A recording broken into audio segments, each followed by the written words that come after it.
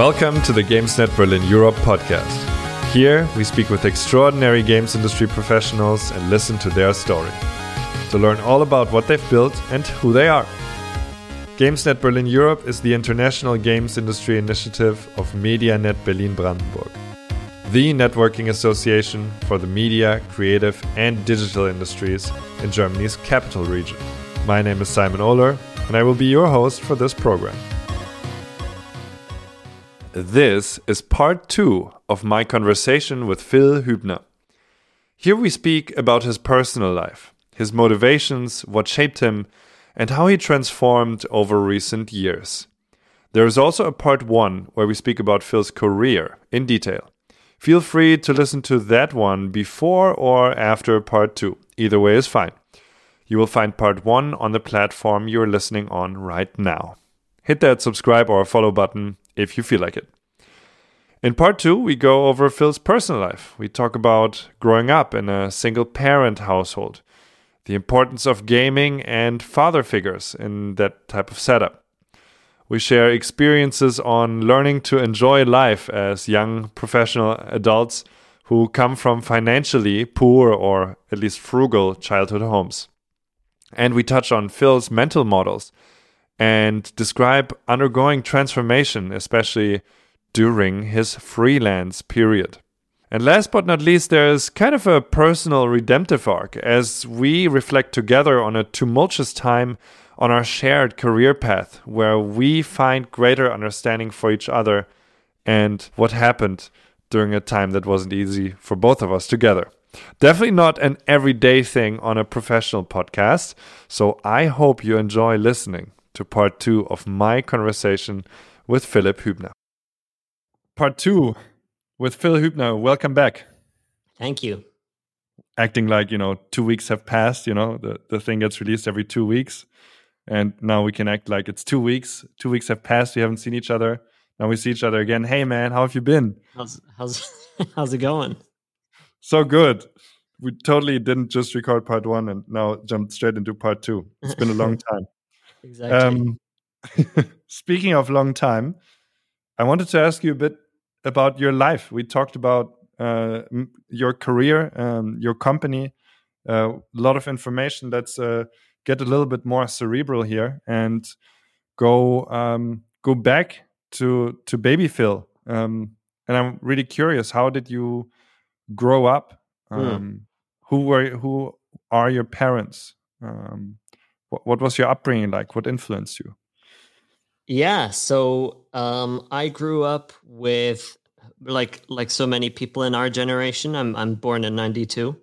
I grew up with divorced parents, so so I grew up with my mother on her own essentially, and two I want to say much older siblings, but I guess they're 5 and 7 years older than I. So it's definitely a big difference when you're 10 years old, right?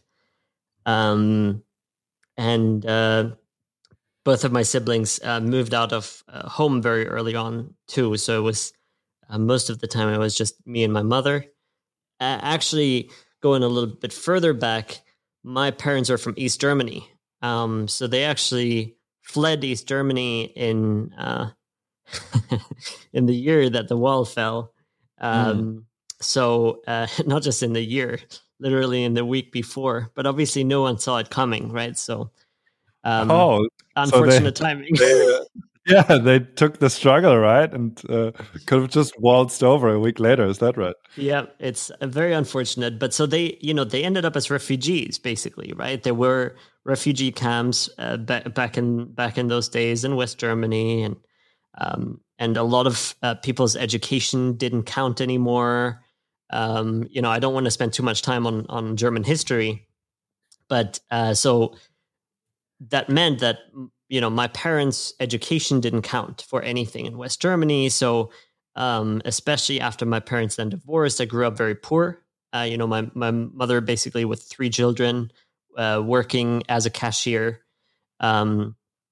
So books and the PCs that I had in my life were definitely my escape from that, I would say. I had an uncle who was a software engineer, So there were always old computer parts. He spent his entire salary every month basically on computer parts. So there were always old computers around. What a blessing. Yeah. What did you do with them? Did you get your hands on them early, or? Yeah, so I started building and playing around with them when I was like 6, 7 years old, I think. And I built my first true self-built where I also bought parts when I was 10. So for my 10th birthday, I had saved up enough money to build a PC that was able to play Counter-Strike Source and things like that. Nice. That's good. How did you learn to save money? So I actually had a monthly allowance, not a weekly allowance, a monthly allowance of €10. It was actually also 10 mark at 10 marks before that. Yeah, Deutsche Mark. Right. Exactly. So it didn't change with the currency conversion, but I just had to save that, right? And I got birthday money here and there and Christmas money here and there. My uncle, the software engineer, he was the kind of guy that when he came by for your birthday or for Christmas, he'd give you a handshake and he'd have like a 20 or a €50 bill in his hand, right? That's that kind of thing. What a legend. So that was his thing, because he usually forgot to buy presents, I guess.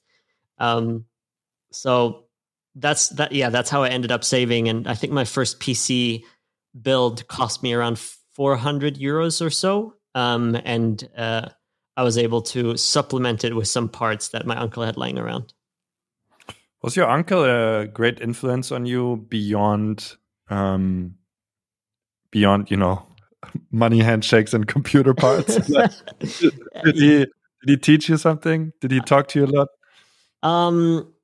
I would say I was given the chance to learn from him when it came to some coding and things like that, and he got me into his company for an internship when everybody in like 7th grade or whatever does their first big internship, right, for a few weeks in Germany. Yeah. So I was in his company actually, and I was learning how to code as a part of his team. And so yeah, I would say from that perspective, definitely. I think it's so important to have somebody like that around, especially if you have no dad, which I grew up like that as well. To have any male figure is so important to get kind of this balance in your life, I think. I also had a computer uncle. It wasn't quite like you, but yeah, he's a CTO now in San Francisco, and it's like he taught me a lot. We talked a lot about video games. He was big into the Blizzard games. He showed me Warcraft 3. I wasn't that into it, but he showed me StarCraft. I was a bit more into it. I always sat on his lap my whole childhood, and we played games together. It was a wonderful time, and yeah, that's why I was wondering if you had this kind of relationship as well. I can see that, yeah. No, and you know what? Reflecting about it a little bit, I think he moved away from the city to live near where we were, and he took a job there, and he actually bought a big house because he was one of the only people in our family that had the means to, and he actually allowed my whole family to move in there and live with them. So I think in hindsight, I think he probably actually had a bigger effect on my life and my well-being, I guess, than I might have realized. Well, that's beautiful. I think you really need that. I think it's I think the struggle you're in growing up with only one parent and as a boy without a father, in my experience, is like pretty underrated. It's like pretty bad in many ways, especially, and I would love to talk to you about that more because, especially if you're ambitious, because I think that's something that characterizes you quite well. I think you're very ambitious. I think you want a lot from life, as far as I know you.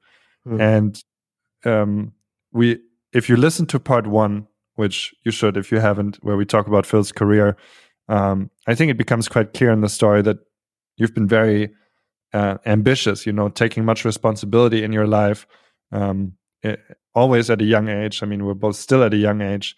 What can we talk a little bit about your ambition? Did you notice that early? Were you like considered, I don't know, some kind of wunderkind or something like that? To some extent I was. Yeah, I was in school, actually. I was asked to switch to like a special school too, but I refused. I wanted to be like the normal kids. Yeah. So I refused, and I did that. But my mother, not to call her an unsupportive mother, but she's always been somebody to rein in my ambition, right? It's always been a matter of like, yeah, don't get in over your head, don't have too high expectations, yada yada. And I think part of my ambition probably comes from my life, this lifelong experience of being told that, where it's like, okay, you know what, I'm going to prove her wrong. And part of it also comes from this perspective of, obviously growing up the way that I did, right? Where it's like, okay, you know what, you're going to have to wear the shoes that your older brother wore, and things like that. And it's just this matter of, even though I'm not planning to have any children right now, this idea of if I have children, when I have children, I want them to live out or grow up without ever having any of these issues, without ever having any of these concerns. Yeah. Was it hard for you to like get your own stuff? Like when you actually ended up making money, was that hard for you, or did you go right to that, to like deck out your life a little bit like you wanted it to? I think I was, so funny enough, in the first 9 months that I was working at ESL, I was actually working as a intern on 450 euros a month. And if you know anything about Cologne, you know that living in Cologne for 450 euros a month on your own is not very easy. I think my rent alone was 350 euros for my room. So I think one thing that it really taught me was how to manage my money, and how to get along with not having so much and not expecting too much. But the second that I had enough money to spend, I definitely started and invested it in goodies that I've always wanted, right? What were those? Like some examples? Oh, it was, to be honest, it was primarily computer parts, right? it was computer parts. Computer upgrades, things like that, and funnily enough, kitchen stuff. Kitchen equipment, knives, things like that, because I'm a passionate cook. So, yeah, sweet. Yeah, that's dope. No, I feel that, because it's if you're not coming from much, I found it incredibly hard to make things nice. But maybe that's another story. I wanted to ask you a little bit about what kind of the Twilight Zone. I have the feeling that between your time at Twitch and between your time at Challenger Mode, that there was a deciding point in your life, somewhat of a switch. Maybe if that's true, if I'm not wrong, we can talk about that. Yeah. So to be honest, I went freelance during that time, and I dealt with the things that you deal with when you're a freelancer, right? So definitely a lot of anxiety related to the untimely payments of things, and struggling to pay your bills, and then followed by a severe panic attack when I first had to pay my taxes. So getting around and figuring that out, and it definitely also kind of grounded me a little bit again, because it was like, okay, I can do everything, right? Like that was my thought going out of Twitch. In fact, I can do everything, and I'll be fine, and whatever. And sort of the harsh reality of life hit me as a freelancer of, okay, this is not as easy as I thought it would be, and this is very overwhelming to run your own business and try to make ends meet. Yeah, I think as a little aside there, I think for us youngsters, with their, let's say, first real job, quote unquote, you had ESL. For me, it was Twitch. It was a bit like a fantasy land. I mean, it was just, we talked about this. Everybody had an open ear for you because you were at Twitch, and it was huge. And there was no real hustle. Like everything, you thought you tried to get stuff, but really you were always Twitch. So everybody had this degree of gravitation towards you, well, more the company. And it was very like knife through butter, like resistance level, aka not very much. And so it makes sense that there's a harsh reality afterwards. And how did that treat you? You said you think kind of in mental models. What were your mental models? How did they shift? What did they become? Yeah, so I mean, I guess it starts with when I moved back. I was like, okay, now I can live my lifelong dream. I bought a nice car. I lived in a huge apartment with like a nice corner bathtub and like speakers in the ceilings and dimmable lights and all the things that I always wished I had in London, where standard of living is not that high. Where were you?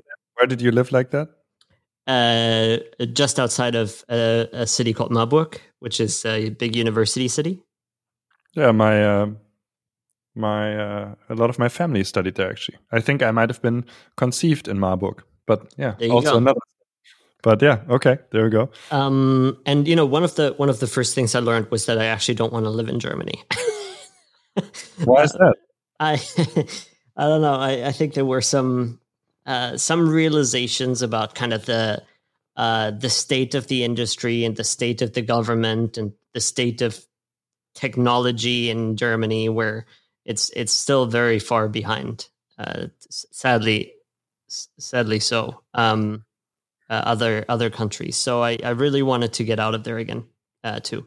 But I don't want to go away too much from the topic of mental models, right? Yeah, let's go there.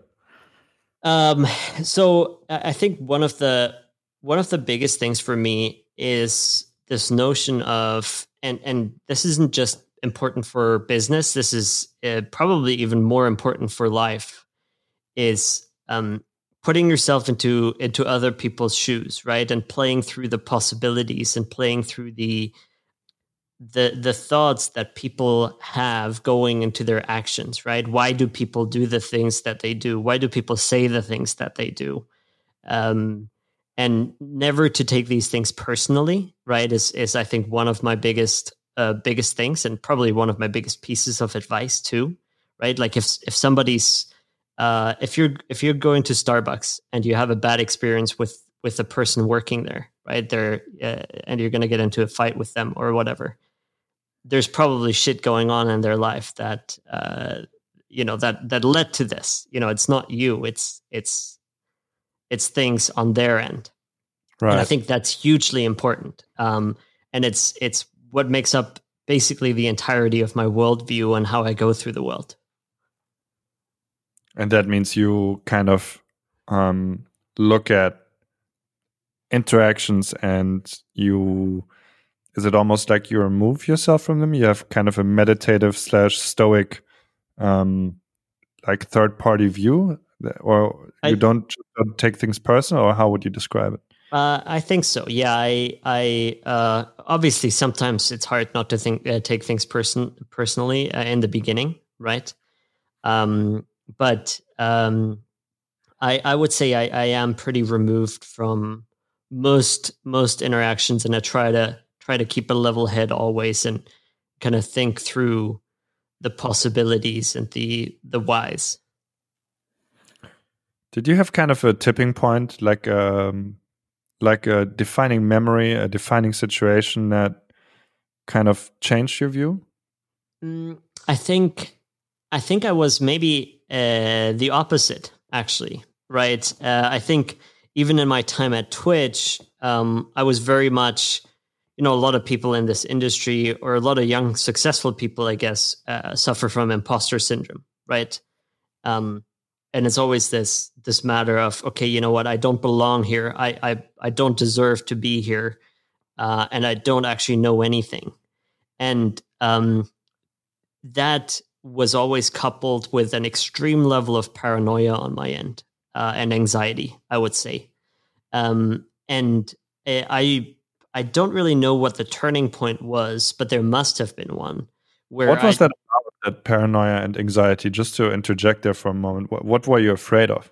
I think it was my entire career. For some reason, I was always afraid that I was actually doing a bad job and that I was a moment away from being fired. Oh wow. In all of my career at ESL and at Twitch, and I don't really know where that came from. And again, I don't know where the turning point was, but I think there was a turning point that did make me basically turn that around entirely, and just start thinking much more rationally about these things.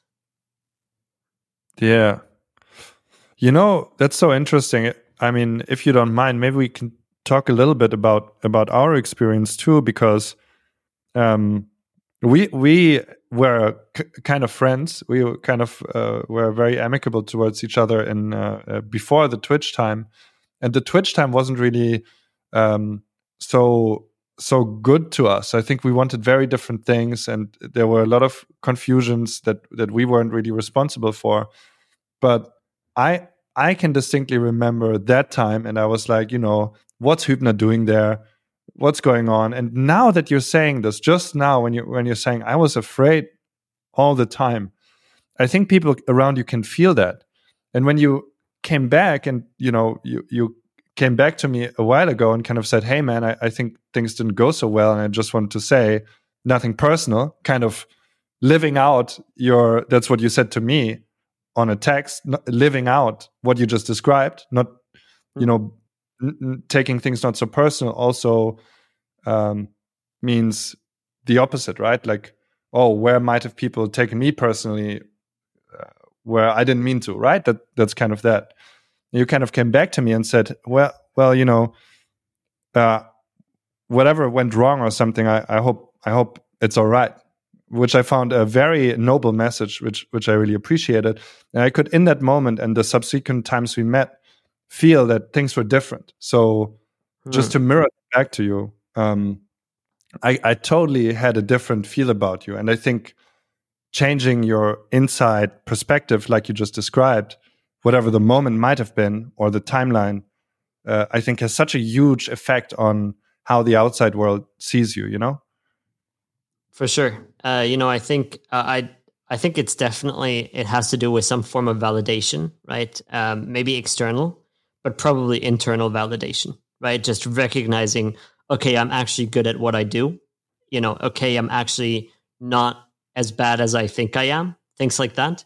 I think that was a huge thing for me to learn. And again, I wish I could pinpoint the moment that happened. But like you already said, I think it was definitely in the time where I was a freelancer, right? Where things did get a lot harder for me. And I think it's these moments where you're really standing in your own responsibility on your own 2 feet. You're kind of feeling the aloneness. You're not in a company. You can't, hustle this guy or blame it on that girl or whatever.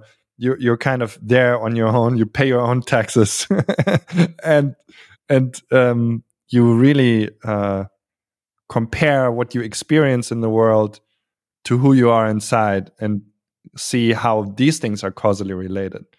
And I think that has a lot to do with solitude in a way, with being on your own 2 feet. For sure.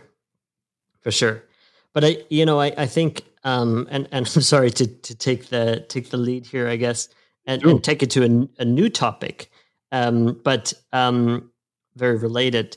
I think then the subsequent growth that I feel like I've experienced, and I think that people generally experience, did maybe not come from that, although it allowed me to start focusing on growth, but it also came from being given the opportunity to grow, right? Being given the chance to learn and do things that maybe you didn't know how to do before, and that, to be honest, during the times when I was at Twitch, maybe I wouldn't even have trusted myself to do, because I was constantly anxious that I wasn't even capable of doing the things that I was doing already.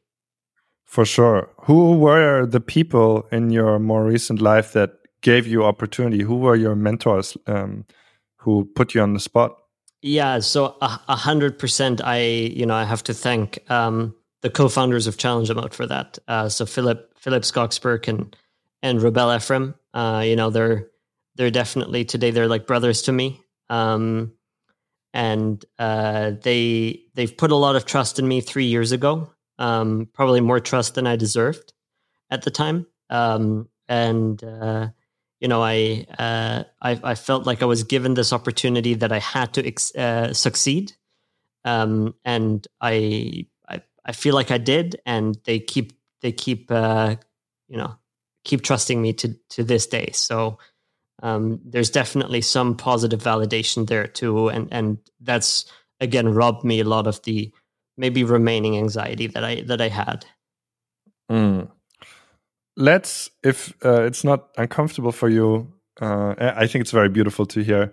I just want to kind of get behavioral for a moment. What are you doing day to day in your job as the BDO of Challenger Mode, and in general as a business developer? What would you say you do that really works? You already described in part one that you kind of are generous with your network. Maybe you raised a lot of money. You're leading a team. What are the things? It's kind of like anti-imposter syndrome, right? Like, tell me some good about you. What do you do that's good, that works, that people can appreciate, and that has an impact? Yeah. So I think there's two key things to that. One of them is I am truthful, right? And that that comes across, and people feel that, and that nobody feels like I'm trying to stab them in the back, right? Nobody feels like I'm trying to snake something out of them. That truthfulness helps me a lot in my job, for sure. And the other thing is, I believe I'm very genuinely very good, and have been my entire life, to be honest, at getting people excited about something that I myself am passionate about. Right? If you've ever heard me try to convince somebody to play a game that I'm passionate about, like Path of Exile, which is one of my key games. The excitement in which I will try to convey why you should play that game. That's something that I take into my everyday life. Yeah. So honesty and enthusiasm. Yeah, for sure. And going beyond that, these are obviously two things that are kind of attributes of mine. I think I don't want to sound super cliche, but there's tons of business advice out there that is very true, right? Like, if something takes less than 5 minutes, don't wait to do it, right? It's actually just genuinely being thoughtful about the things that you do and when you do them, right? Like, it's a lot of detail focusedness, where I won't send an email at 10 p.m. at somebody's time, right? I'll send an email at 10 a.m. the next day instead, because I know then it's going to land at the top of their inbox while they're actually looking at it. Just little things like that, that I think a lot of people don't pay attention to. Yeah, detail orientation. Very nice.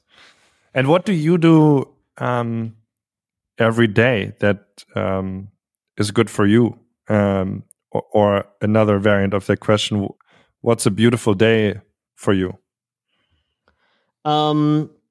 So coffee is a big part of my life. I enjoy my coffee, and a good day always starts with a good cup of coffee, not a bad cup of coffee. Very important. But I think a good day for me is always a day in which I feel productive. A beautiful day to you. What's a beautiful day to you? Not just good, beautiful. Yeah, I mean, a day in which I feel productive, in which I have a lot of sort of these exciting external conversations, right? Where I meet business partners that make me excited about the potential.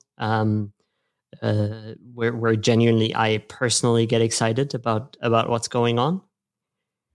A good day to me also is, or a beautiful day rather, is a day in which I see one of my colleagues succeed in something that maybe I've seen them struggle with before, or maybe see them succeed in things that maybe they are even surprised they succeeded in. Right? It's definitely a lot about seeing others make progress, I would say. I think that's very beautiful. Have you thought about purpose? Do you think you have a purpose for your life, your being? Yeah, I think about that a lot, and I think my purpose is exactly that. It's to help people become who they want to be. It's to help people succeed in what they want to succeed in. I think I've always been a very supportive person, especially to my friends and family. So I think something that I really want to focus on more in the future is exactly that, right? Helping people get better, helping people improve, helping people learn. Very beautiful also. Are there things in your life that you have let go, that kind of you dropped, that didn't serve you anymore? A lot of things. I would say, alcohol is one of them. I quit drinking. I quit partying in general. I would say around 5 years ago. I think accepting that I am an introvert and accepting that I am happier not always being out. That doesn't mean I don't enjoy going out once in a while, but just generally not letting myself get forced to do things that I don't enjoy or don't feel like doing when I don't want to do them. That's definitely been something hugely important in my life. I've mostly given up sugar in my life too, and there's a lot of dietary things I would say that have improved my life significantly. And I've started working out relatively frequently as well, which was definitely another contributor to me feeling better, both physically and mentally. A lot of anxiety just kind of falls off when you work out. Yeah, you tend to forget what's bothering you when you get into your body, right? Yeah, for sure. I think sometimes it feels like a lot of nervous energy just builds up, and you lose it when you lose some calories. Beautiful, very nice. Anything else you let go of? I mean, in the end, I've let go of partners that I wasn't happy with. I've let go of,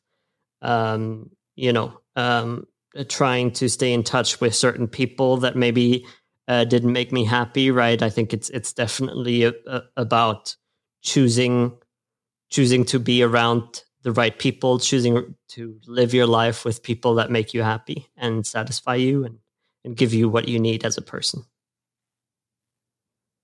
Yeah, that's very sound, and I'm very happy to end on this note. Thank you, Phil, for your earnesty and honesty, and I have a great redemptive feeling when I listen to your story. Like I said, it's not just your story, but we shared a good way of the story. So it's really nice to talk about, even more intimate things here. So very grateful that we can do that and you're open to that. And thank you for that. Absolutely. Thank you so much for having me. It was a great conversation. I really enjoyed talking about all of this. And although it's always a little awkward to just talk about yourself, I think we had a lot of good conversation along the way. Nice. I wish you much love and peace and health and joy. And see you around. And the last words are yours.